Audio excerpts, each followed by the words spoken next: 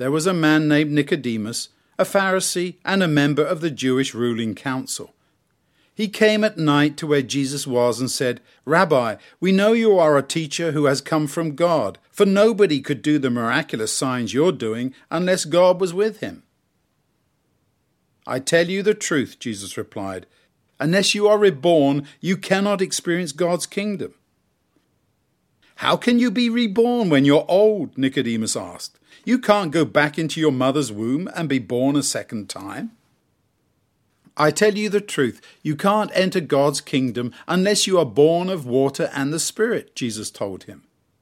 "What's born of the flesh is flesh, and what's born of the Spirit is spirit. Don't be surprised at my telling you, you must be reborn. The wind blows wherever it wants, and just as you hear the sound it makes but don't know where it's coming from or where it's going, that's how it is for everyone who is born of the Spirit." "How is this possible?" Nicodemus asked. "You're a famous teacher in Israel, and yet you don't understand such things," Jesus replied. "I tell you the truth, we speak of what we know and give evidence regarding what we have seen, but you refuse to accept our testimony.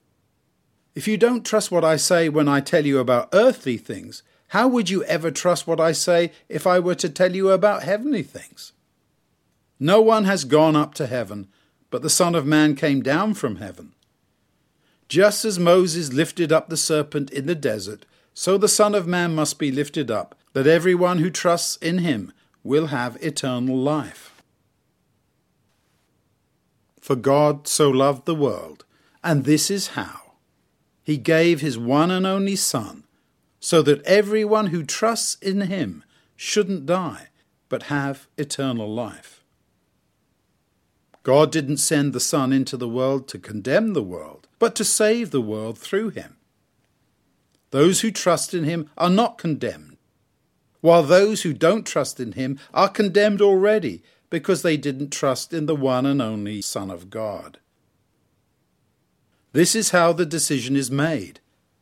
The light came into the world, but people loved the darkness rather than the light, for their actions were evil. All those who do evil hate the light and don't come into the light, because they don't want their actions to be exposed. But those who do good come into the light, so that what God accomplishes in them can be revealed. After this, Jesus and his disciples went into Judea and spent some time with the people, baptizing them. John was also baptizing at Ainon near Salim, because there was plenty of water there and people kept coming to be baptized. This was before John was imprisoned. An argument developed between John's disciples and a Jew over ceremonial purification. They went to John and told him, "Rabbi, the man you were with on the other side of the Jordan, the one you testified in support of, see, now he's baptizing and everyone is going to him." "No one receives anything unless they are given it from heaven," John replied. "You yourselves can testify that I declared, 'I'm not the Messiah. I've been sent to prepare his way.' The bridegroom is the one who has the bride. The best man waits, listening for the bridegroom, and is so happy when he hears the bridegroom's voice. In the same way, my happiness is now complete. He must become more important, and I must become less important. He who comes from above is greater than all. He who comes from the earth belongs to the earth and talks about earthly things. He who comes from heaven is greater than all.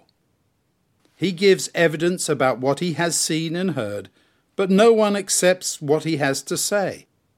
Yet anyone who accepts what he says confirms that God is truthful. For the one God sent speaks God's words, because God doesn't restrict the Spirit. The Father loves the Son and has placed everything in his hands. Anyone who trusts in the Son has eternal life. But anyone who refuses to trust the Son will not experience eternal life, but remains under God's condemnation.